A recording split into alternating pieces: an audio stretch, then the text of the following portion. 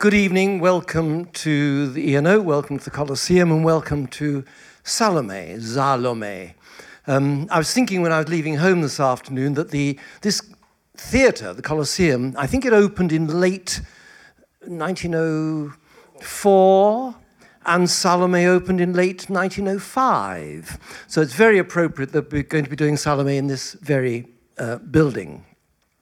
And it's wonderful that they're putting on a new production of Salome, I think opening on Friday week. It's one of the very few major works, operas written in the 20th century that's been continuously on the world repertoire from that day to this.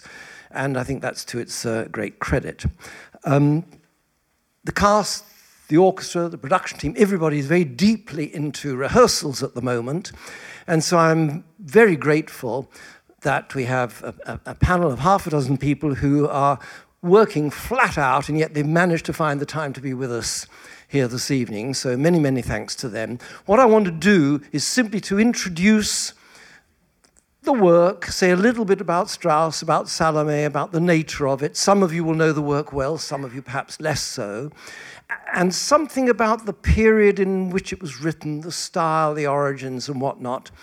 And then I'm going to hand over to the real experts who are here, and in each case introduce them and ask them to tell you a little bit about what this particular work and this particular production means from their particular perspective. Salome, as I say, written in the early 1900s, had its first public performance in 1905. Even if you don't know the work very well, you'll know all about the Dance of the Seven Veils, probably, that comes towards the end, but it's an awful lot more to it than that. It's a story that goes back initially to biblical times. It gets referred to in a couple of the Gospels, very, very briefly, and then in more detail by the historian Josephus, who actually mentions the name of the Princess Salome. But it's what we need to concentrate on is the late 19th century. Oscar Wilde writes a Salome play in French. Not sure whether he'd ever... Let me put my notes down. I think I know what I'm saying. And if I don't, tell me. Shoot me down. Cut my head off if I get it wrong. Oscar Wilde wrote a play in French, hoping that Sarah Bernhardt would perform it. It was a difficult thing because it contains three very dangerous topics: blasphemy, overt sexuality, and murder. And, in the 1890s and so on, people were a bit sensitive to all that, and maybe the French would put it on, he wasn't sure. It proved to be a difficult work to get produced, and in fact wasn't until quite a while after his premature death.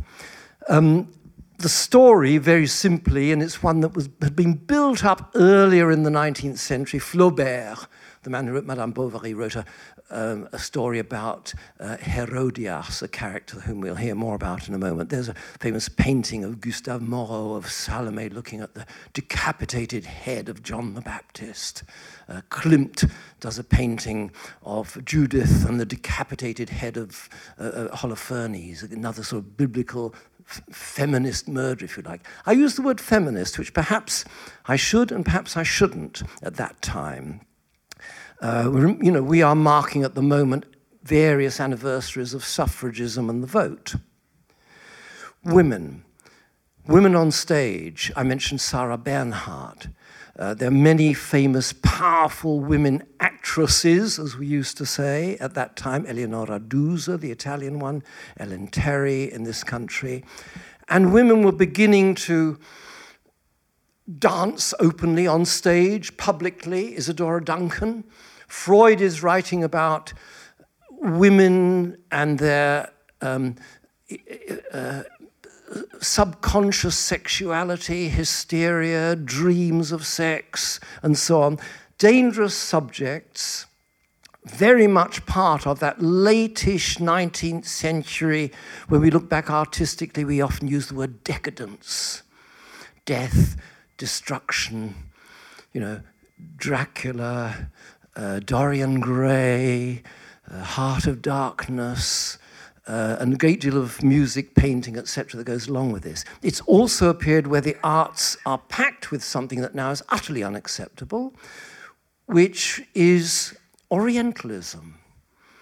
I almost daren't say this. You know, if you, ladies and gentlemen, if you want a safe space where you will not be offended, please leave now. I'd be so careful.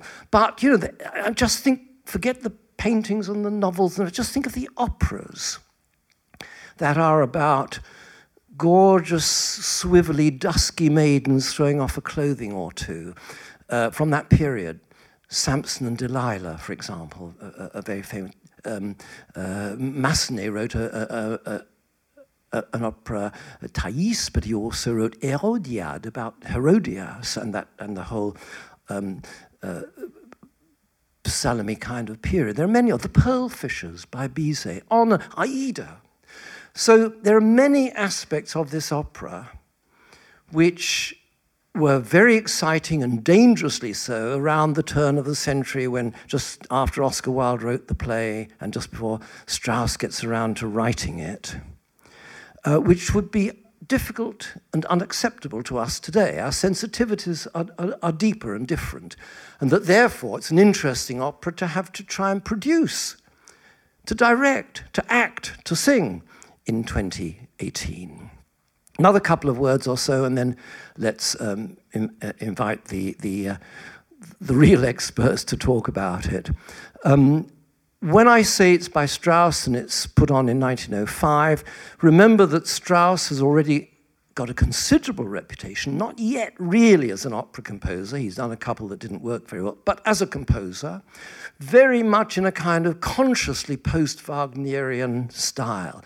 His father was a horn player in the orchestra that put on a lot of the premieres of Wagner works in Munich, conducted by Wagner. Wagner and Franz Strauss's father didn't like each other, but they respected it. Wagner didn't really like anybody, unless they had either a lot of money or a gorgeous wife who was available. But Strauss, our Strauss, grows up knowing that as a musician he's in the shadow of the great Wagner. And you either have to completely overthrow it or move on from it from within that general kind of Wagnerian language. Something we'll ask Martin Brabants to talk about perhaps in a moment.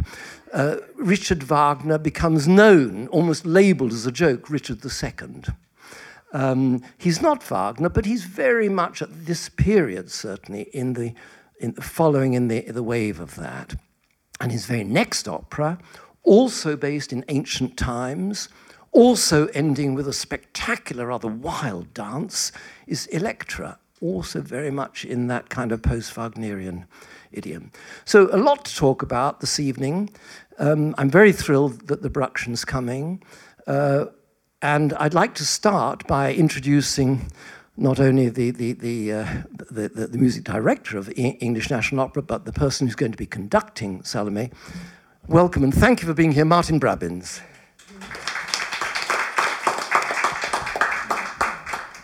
Thank you. That was a wonderful introduction, wasn't it? Thank you, Daniel. Well, I've been conducting Salome all day today, so it's absolutely exhausting, I can tell you. We had a wonderful 3-hour orchestral rehearsal this morning, and then Sue and the rest of the cast joined us this afternoon for a zitz, and Glenn's played about 2,000 notes per hour for 6 hours.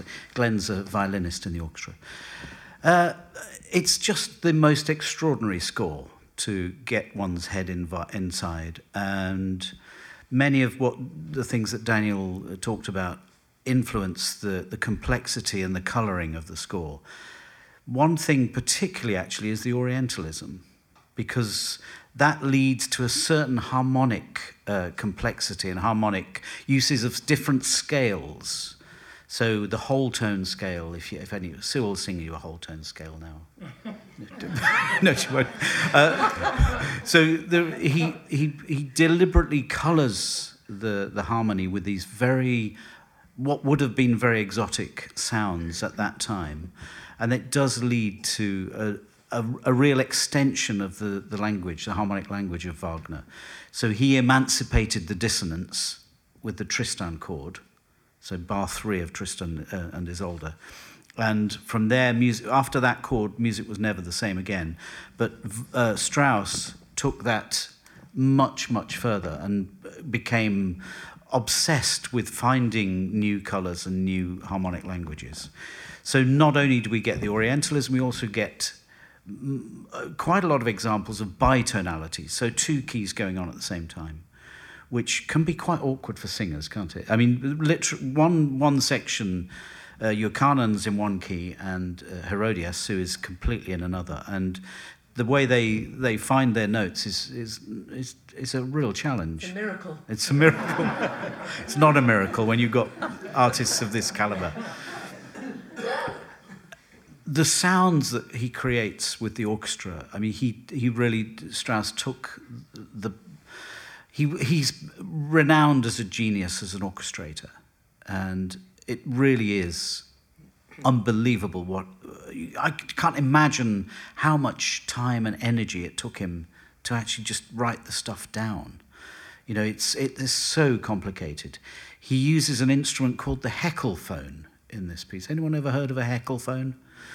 So the Heckel is a very well-known German bassoon maker, and many bassoonists play on Heckel bassoons now.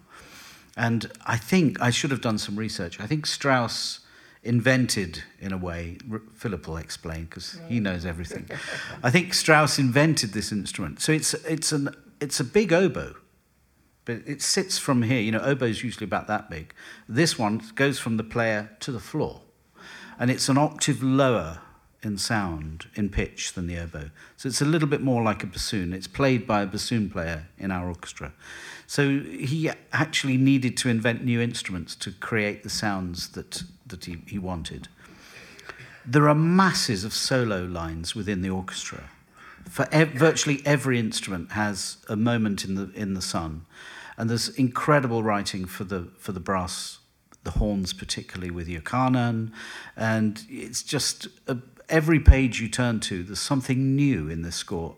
So, I mean, to say it's post-Wagner, it's true, but it's gone so far beyond Wagner in terms of orchestral palette and harmonic palette. Vocally, I imagine, and Sue will be able to tell more about this, the roles are not easy. They're really very demanding. And when you've got such a huge orchestra in the pit as well, that doesn't make life any easier for anyone.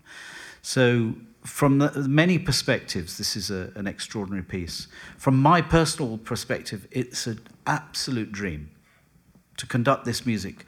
It's conductor's music. You know, this kind of, that's why we do it. And it's probably orchestral players enjoy playing it too, beyond the fact that it is very, very complicated and difficult. It's just a joy to be involved in making these wonderful, wonderful sounds. So it's so far so good. It's been an absolute journey of discovery and a very, very happy. We've had a lovely, happy rehearsal room over in where was it? South Kensington, somewhere over there in this room. Actually, it was a lovely room because it had light, had daylight, and we had a very nice rehearsal period. But we're so excited about getting on stage on Thursday. So I think it's also, I mean, post-Wagnerian in the sense that it's all sorts of little themes that keep that keep recurring and then get orchestrated. Yes, there are leitmotifs galore in this piece. I mean, there are probably more than Wagner has in his operas, but you'll recognise them, and I mean, I hate to say it, but in a sense, the orchestra tell the story. They really have, you know, whatever the text is, Strauss responds to it. So when you hear when they're talking about snakes and vipers, you hear the snakes and vipers in the orchestra. And when he talks about lust and wine and all the things that he seems to talk about quite a lot in this piece, you hear that. You hear a certain effect that responds directly to the text, and it's just a work of pure genius. And you know, it's just why we do what we do, isn't it?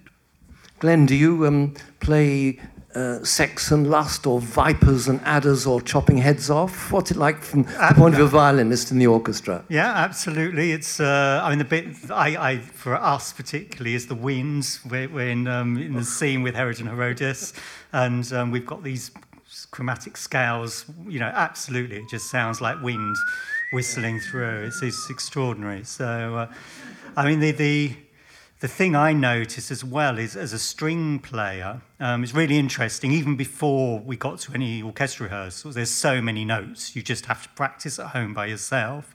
But you're trying to work out what the tempos are, and even then you put on a recording, and actually your own line you really can barely hear. I was looking through a vocal score, it's going by at such a rate of knots, and and a lot of people were finding this. Like, I don't even know what I'm meant to be doing, what I'm meant to be learning. But that's the thing with Strauss. He creates this extraordinary, it's like a tapestry that, and I mean, he wrote these 10 rules for conductors, one of which was, actually it's interesting because Martin's that ilk of conductor, actually. There's some videos worth seeing of Strauss conducting, completely impassive, you know, and he said in one of these rules that the conductor shouldn't sweat, the audience should do that, and it's but you see what I mean. There's so much going on that you just never look at the brass because they don't need encouragement. But the other thing he said, interestingly, was you conduct Salome and Electra like fairy music, and I think there's an element there because there's so much going on, and you just, if you're trying to bring out your own line all the time, no one will hear anything, let alone the singers, and you just have to let it flow and go, and so it's fascinating for that. But then also as a string player, we had a string sectional, and actually a lot of it, the string stuff, it's kind of like playing, there's waltzes, it's quite light, it's frothy. You could be playing Rosenkavalier at points. But then when you get to the rehearsal room with the whole orchestra, and almost immediately, the strings come in on a lovely little tremolo, but then immediately there's harmonies, there's wind plays, it's like curdling, it's like curdled milk. There's always something creepy going on around all this. And he absolutely captures that all the time. And then you get the two particular massive climaxes. I mean, the orchestra, how will fit in the pit, I'm not sure yet. I mean, the line of just clarinet players, I've never seen so many there's more clarinet, I think there's many clarinets as second violins in this, but it's, you know, so then when he unleashes, there's just, I think it starts like with the clarinet, doesn't it? Going straight up the scale. Yeah. Like no overture, nothing like that. It's goes straight in. It's like a really evil Rhapsody in Blue, the start, I think. Yeah, it's like, Let's move on to the singing roles, and I'll introduce you to Susan Bickley in a moment. You'll have seen Sue in many roles here and up the other place and around the world, really. She's playing the part of Herodias. Let me just remind you of the story. We're in Judea in early, 2,000 years ago, and Herod Antipas, who I think is the son of Herod the Great, am I right, is hosting a big party in Judea, and all some grandees from Rome are there and the rest of it. And his wife, Herodias, who's been married before, and her daughter, Princess Salome, are present, and Salome wanders out. It's all a bit boring, all these drunken old geezers at the party, and she wanders among the guards, the security people outside, the security detail, and she hears this voice from a distance saying very serious, earnest things about sin and so on. And she manages to persuade one of the guards to let the owner of this voice, who is Yohanan, do you call him Yohanan? What do you call him in English? Yochanan, John the Baptist, essentially. He's allowed to come out. He's imprisoned initially in the Oscar Wilde play in a cistern or a well. I don't know about what this production will be. And she's transfixed by him, and he is appalled by her. And she goes on about his beautiful dark hair and his skin and his mouth and so, I mean, what could be worse? And he's absolutely appalled, and he's imprisoned by Herod, partly because he's also been criticizing Herodias. She's been adulterous and she's broken this and that and the other thing, and the voice of Christ, the Son of Man, is coming forth from the wilderness, and sinners will all be punished, and that just makes Salome all the more excited. Herod comes down and can't take his eyes off Salome, which annoys the hell out of Herodias, as I'm sure we'll hear in a moment. And meanwhile, there are a bunch of Jews squabbling theologically. Another thing, how do you portray that in 2018? Not like you did in Germany in 1905. Difficult, interesting aspects of production we'll hear about in a moment. And Herod says to Salome, would you come and eat with me? Come and drink with me. And she says, no, don't want to. His wife Herodias is appalled at the way he can't take his eyes and possibly even his hands off her daughter from a previous marriage. And eventually he says, dance for me, Salome. And she's appalled. And eventually agrees to, on condition that he gives her anything she asks for, which she makes him swear on oath. So she does the famous dance, using many of the themes we were talking about. And when she's asked, what does she want? She says, the head of your Canaan on a silver plate. And appalling, she's finally given it, she drools over it, and the very, very end, and I won't tell you, I'll leave others to tell you, but officially in the old original productions, Herod suddenly says, kill that woman, and the guards all kill her.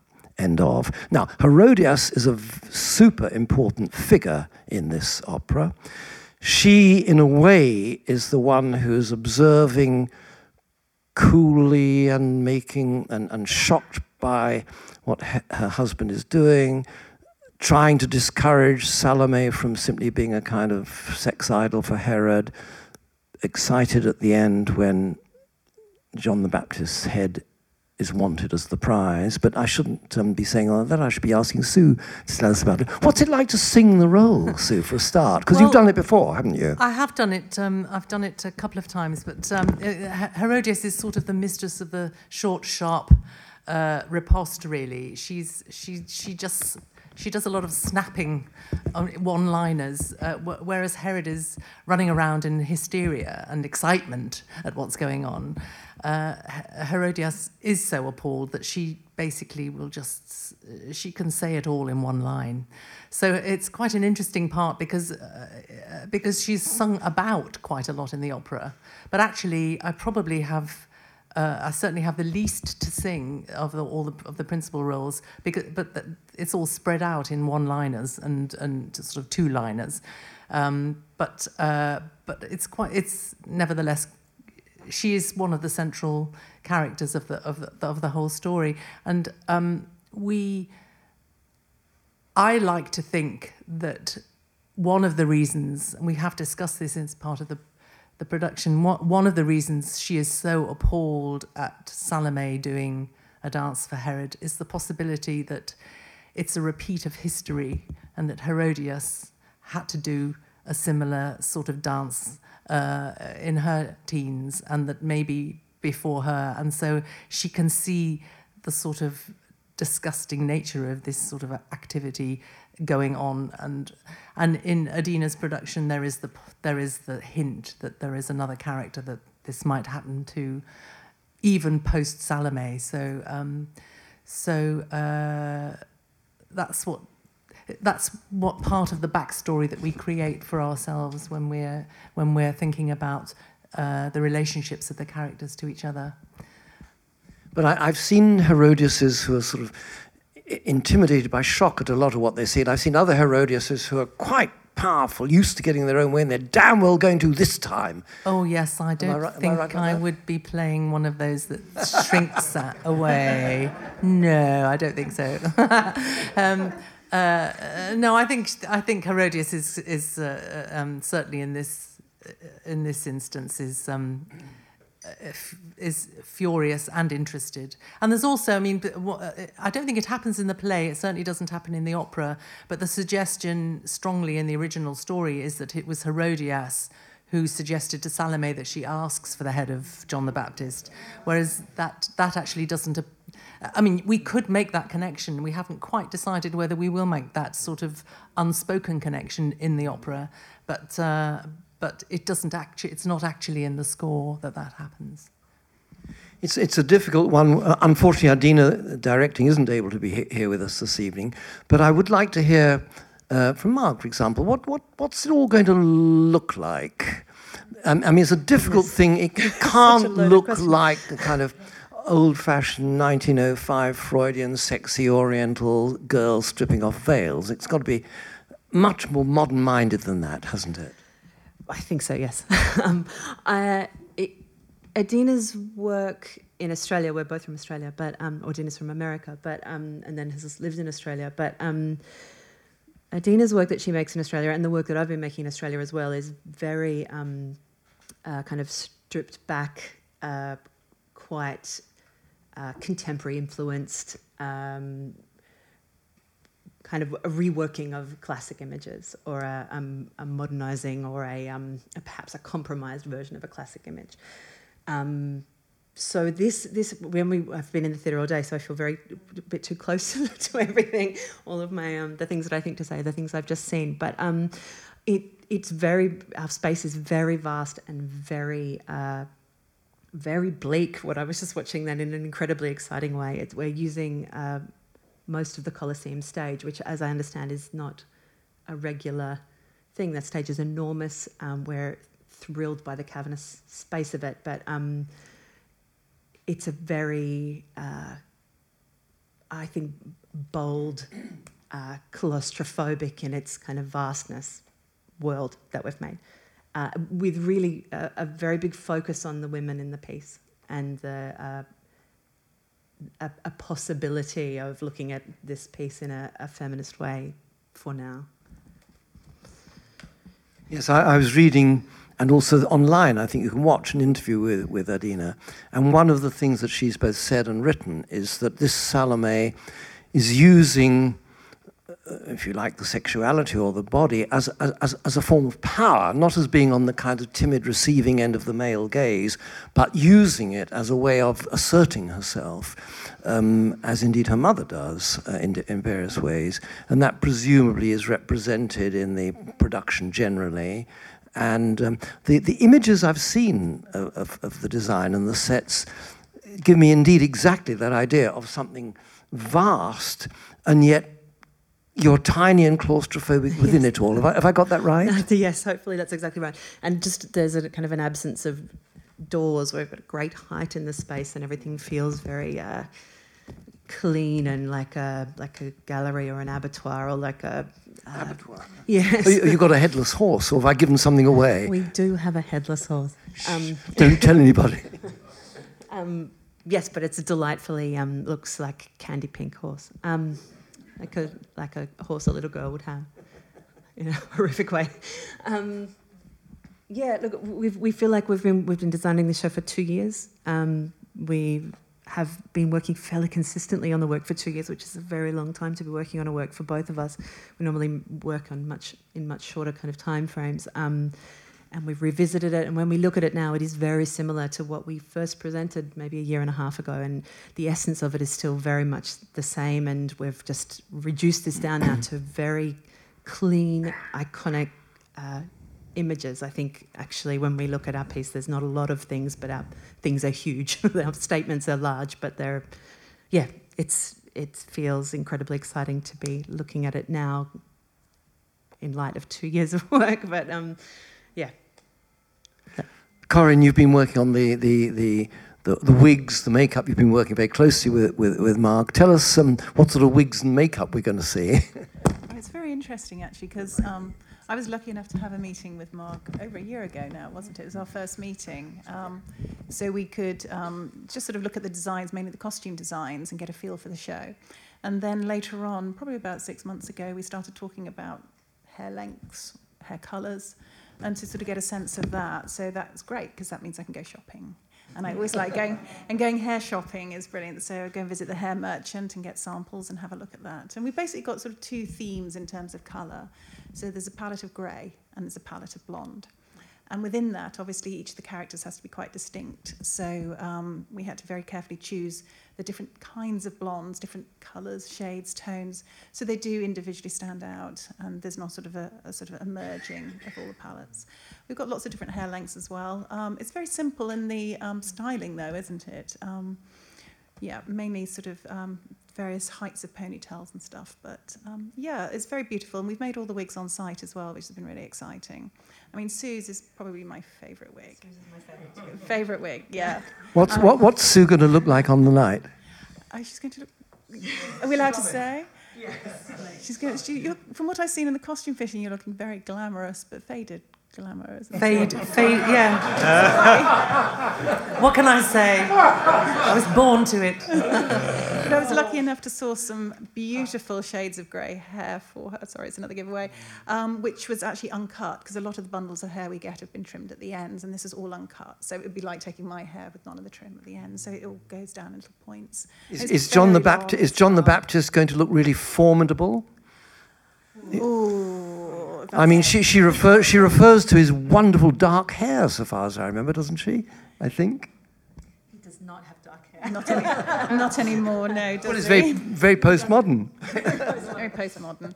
No, we're still going to cut that one. That's going to be the most exciting one to cut tomorrow. So, yeah, we're looking forward to that. We don't want to give too much away. But yeah, he's a very developed character, quite disturbing, I think, in some ways, isn't it? There's a lot of emphasis on certain parts of the body, parts of the face. So, yeah, that's going to be an interesting one to watch. Yeah. So. And Mr. Stage Manager, what's it? I mean, you've worked on other Salomés in your time, very different ones. I've been very, very lucky in as much that this will be my third Salomé at ENO. And I worked, the original production was in 1975, I think, the Hertz production.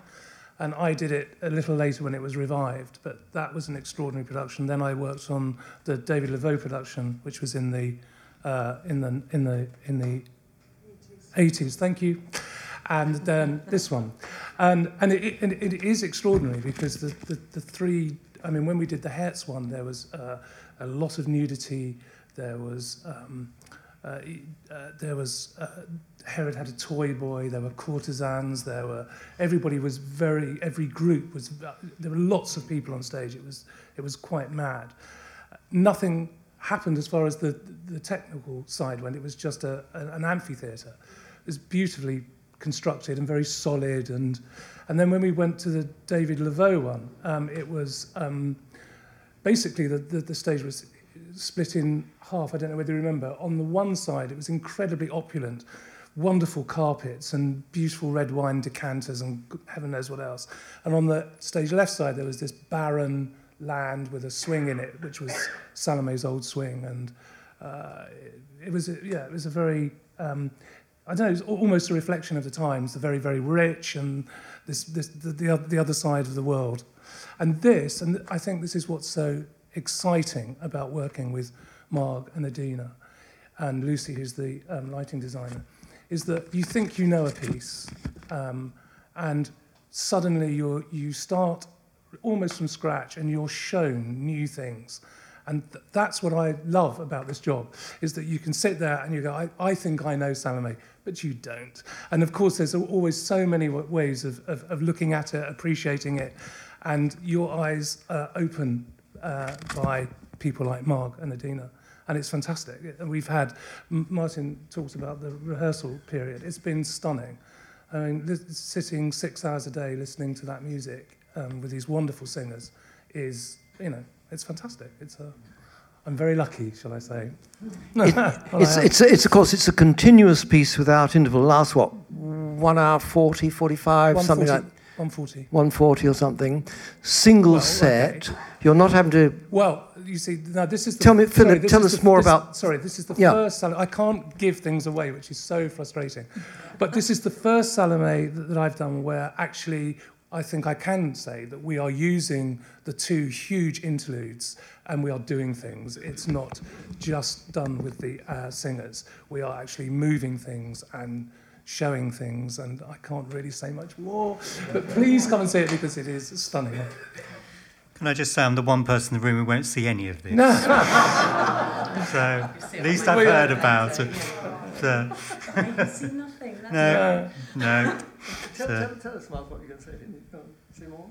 Oh no, I was just saying I let Martin and musicians down because I never speak to the music, and we've created a space which we think can house a massive sound incredibly well. But I always forget that the orchestra actually never see the show. You're all too low. Yeah, I forget about that. I said I'll show it to you on my phone. What I'd like to do, if it's okay with you on the panel, is open the questioning to the floor. Many of you will know the opera, some will, some won't. Speak clearly. I think there's a roving mic. If you want to tell us who you are, that's fine. And remember, this opera is one which contains some very forceful and formidable questions. So I want you to try and live up to the spirit of this particular work, as I've said before. Okay, Jenny, do you want to see if anybody would like to kick off the questioning? Gentleman here. I'm Adam Scott, and I have to declare an interest as an Anglican clergyman. And it's very interesting because often Herodias is seen as the villain of the piece. But in fact, they're all four of them victims, in a sense. And I just wondered how far you think that this is actually more sympathetic to Herodias than the classical view of Herodias. Oh, that's a very interesting question. I think it is more sympathetic, actually, despite the fact that she does bark and snap. I think there is an element of being more sympathetic. It is one of those operas where you actually do come away not really liking anybody in it. I mean, so I think. I think there is a strong possibility that that you would sympathise a bit with her, but because Herod in this production is absolutely horrible, he really is. He's really pretty nasty, and I think with the ultimate scene. Which may not be, well, it won't be what you're expecting, actually. There's a little bit of a spoiler there. Then you could have some sympathy with both Salome and Herodias, yeah. Actually, none of the characters, like you say, none of the characters are really very nice. Perhaps Narabot, who dies sadly very early on in the piece. He just dies of, I don't know, frustration, love, shock, call it what you like, because he seems so passionately in love with Salome, and she then forces him to reveal Iokannan after Herod has said no, that can't do it, and of course she tempts him and teases him into doing it, and he does, and then he dies, the poor chap. So don't forget him. You know, when you can go out of the opera and think, oh, he was the nice guy. He's the Syrian guard, yes, from very early on. We're not yeah. sure who he was. I mean, we had lots of conversations whether he was a childhood friend of Salome. Of course, he isn't historically, but does Herod slip over his blood? Well, who knows? We hope if he Have does, to come he doesn't and find hurt out. himself. Hi. Hello. You talked about there being using the cavern of the stage. The only thing that I thought, does that mean we're not going to be able to hear anyone because the sound isn't going to come out? I know we've it's been a hot topic of discussion. Look, we think we're mindful to that. We've the stage goes through several changes, and we are really aware of making sure that the performers are very present and forward in that space, but also we think architecturally that for the most part we're catering to a good sound is very much what we're hoping. But yeah, no, it's an everyday thing that yeah, it's a huge space, and we do talk about it a lot. But there's only one scene that uses the cavern. In fact, yeah, a couple of them, people are really very far forward. So we are aware. And it's been great to work with Martin actually challenge. talking about those kinds of things being not. I'm not new to opera, but all of those things, especially venues, when people know venues so well, and idiosyncrasies and sound, and how that might differ from one space to another, and it's been really wonderful to work with Martin on that, to actually really know that we feel like we're in a safe place. Good. Hopefully. Thank you. On the subject of sound, of course, it's being done, of course, in English, and the text will be above the stage. But it's one of the very, very few operas, I think, that was set absolutely to the words of a pre-existing play. I mean, it had to be reduced a bit, but Strauss set it to a German translation of the Oscar Wilde play as was. And I just wonder whether you're doing it to an English text, which is from the English language original version of the Oscar Wilde play. Do any of you know what the I think text it's is? a mixture of things, and we've actually we've changed. It wouldn't words. quite work, would No, it, musically? We've changed things even in this from the existing translation. We've changed quite a lot to. Well, certain words are easier to sing for certain singers. Certain vowels are easier, and on certain notes, it's a very intimate. It's always an interesting thing to be doing operas in English as English translations, and there's always a process, particularly at ENO, because that's what we do, is to sing them in English. There's always a process early on in rehearsals where words are changed, and there's a dialogue that happens with the librettist and the translator. I don't think I've ever done a production where we've gone in and done exactly what was written. And even when in revivals, when the same translation and libretto has been used, different singers have different ways of singing different words on different notes, and it quite often is helpful to be able to change those and know that your librettist is happy with that change, to make it more understandable, basically. Yeah.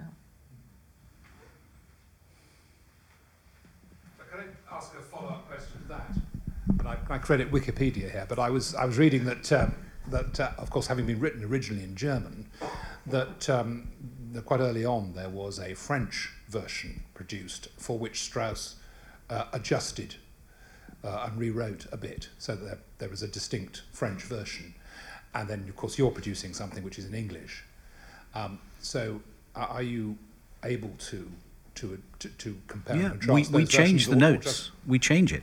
You actually change the notes? We change the rhythms, should I say. Yes. I mean, because of, if Strauss was setting this in English, he wouldn't use the same rhythms that he did in German, for sure, because the words are different and the syllables in each word are different. So we adjust things, but with huge respect for the score. I mean, that's what conductors do all the time anyway. This is what Beethoven wrote. You can't hear the horns, so you get the horns to play louder. If that's what you spend most of rehearsals doing, is making. I mean, what does piano mean, Glenn? Piano means soft, okay? What does forte mean? Loud. Now, let's be honest, what does that mean? You cannot, there's not one piano and there's not one forte. There are contexts, and, we have to change things all the time. And it's the same with the text in this. We've changed rhythms a little bit. I mean, we added a note for Sue. We added one whole quaver. And I must say, when I did it at first, I'm not sure about that. But now it's in the voice, it's in what we're doing with the staging, and it works. But there is that initial, but that's not what Strauss wrote, but we won't tell you where it is. It's great to be able to have a dialogue with Martin and actually also with Richard, who's played for all the rehearsals. We sort of talk, we try things out. So it's not dictatorial at all. I've also noticed playing it. I mean, obviously, the score has very precise things, but there is a wonderful flexibility in the whole thing. You've got these lines with other stuff, and the way Strauss writes it all across the bar line. I think there's just an incredible flow to it all anyway. That I think those little shifts of for the text to work can only be part of that flow, whereas you're sticking to very strict rhythms in that way, you're kind of missing the point. Yeah.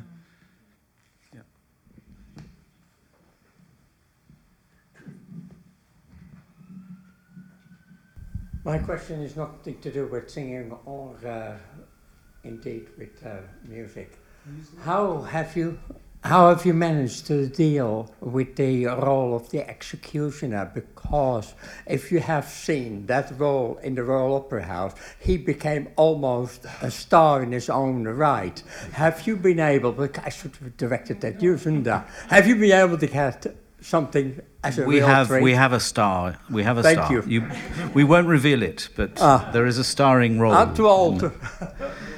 It's not in the same way as the Royal Opera House, but the execution is quite special. As it is in the score. Yeah, it's very much, you can see people in the orchestra as it comes to it. There's quite a few people going.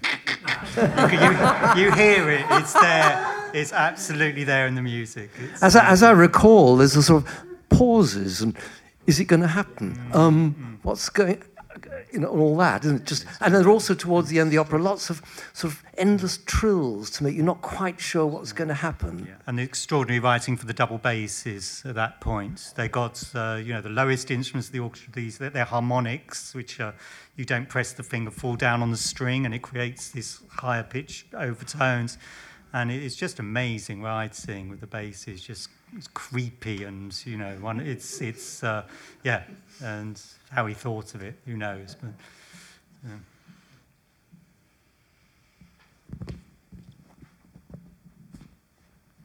Any else while we have Glenn Martin, do we know you're all yet going to fit into the pit? I saw the Cadogan Hall and I thought, gosh, that's a rather large orchestra. We're slightly concerned, but I think we'll make it. So row A is going to be taken out, is it? Sadly, we haven't got that flexibility. It is a huge orchestra. How big is the orchestra? I haven't counted. I mean, 80 plus, I guess. I mean, sadly, the strings are probably one of the casualties. We're using the permanent orchestra members in the strings, but we're not bringing in extras because we can't fit them. But as I say, with that enormous tapestry, again, I'm not sure of the necessity of it, so even then, it just means we can all float the lines and flow. So we've done it before. I don't remember I've done it, but I can't remember how we fit, but we must. So.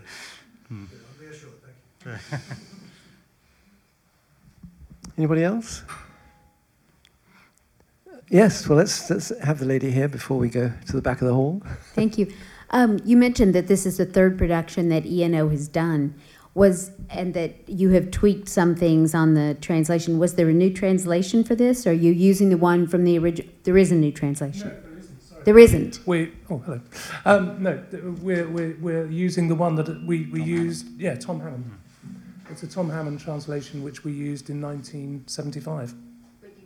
But it's tweaked, yes, absolutely. Chris, you want to say? I was just going to ask, perhaps Martin, anybody, I just wondered what your reflections were on, I've got a really loud voice, were on opening this piece, this production as the start of this season. How do you feel it really sets the tone for the season ahead? Well, yeah. We all look at Martin. Well, it was Daniel and I planned this season together, and he offered Salome as an early temptation for me, and I could hardly resist. I mean, it's a conductor's dream. So in the sense that it puts amazing music at the heart of what E&O does, of course, it's what I want the company to be known for. It's also very boldly theatrical, and the approach that Adina and Marg have taken, I think, is very interestingly and unique. I think it's going to be a real surprise to people what they've found in the piece, and that, of course, is the other side of E&O, looking at traditional pieces in a new light, and I think that's what we do better than many companies, and I think it's what we're very proud of, and it's what we want to be known for, and we're unapologetic in the way we do that. We also, of course, do very traditional, wonderful, lovely productions too of things, but we like to look at things in a fresh light, and of course it sets the tone for the whole season. So we're fingers crossed that it goes off with a great bang, and you'll all be there to support us, and that's we're really grateful for all your support over the years. And the season has quite a number of works that feature women in particular. You've got Porgy and Bess, of course, but you've also got Merry Widow, you've got Jack the Ripper, with a whole series of opera stars all being the victims of the Ripper coming up in March. So an interesting season coming up with this as the kickoff. I think so, yeah. I mean, we're unapologetic about that too, you know. Half of us are women, so why not, you know. And of course, it showcases the orchestra like nothing on earth, this one.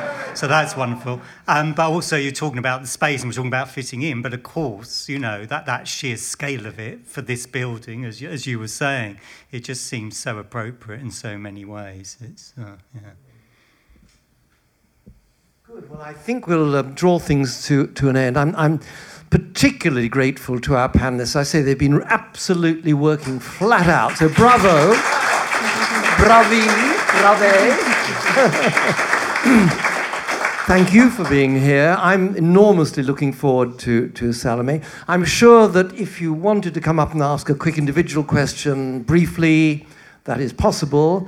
Meanwhile, I look forward to seeing all of you at many, many performances over the season, starting with Salome. So thank you, and thanks for having me. Thank you, Daniel. Thank you.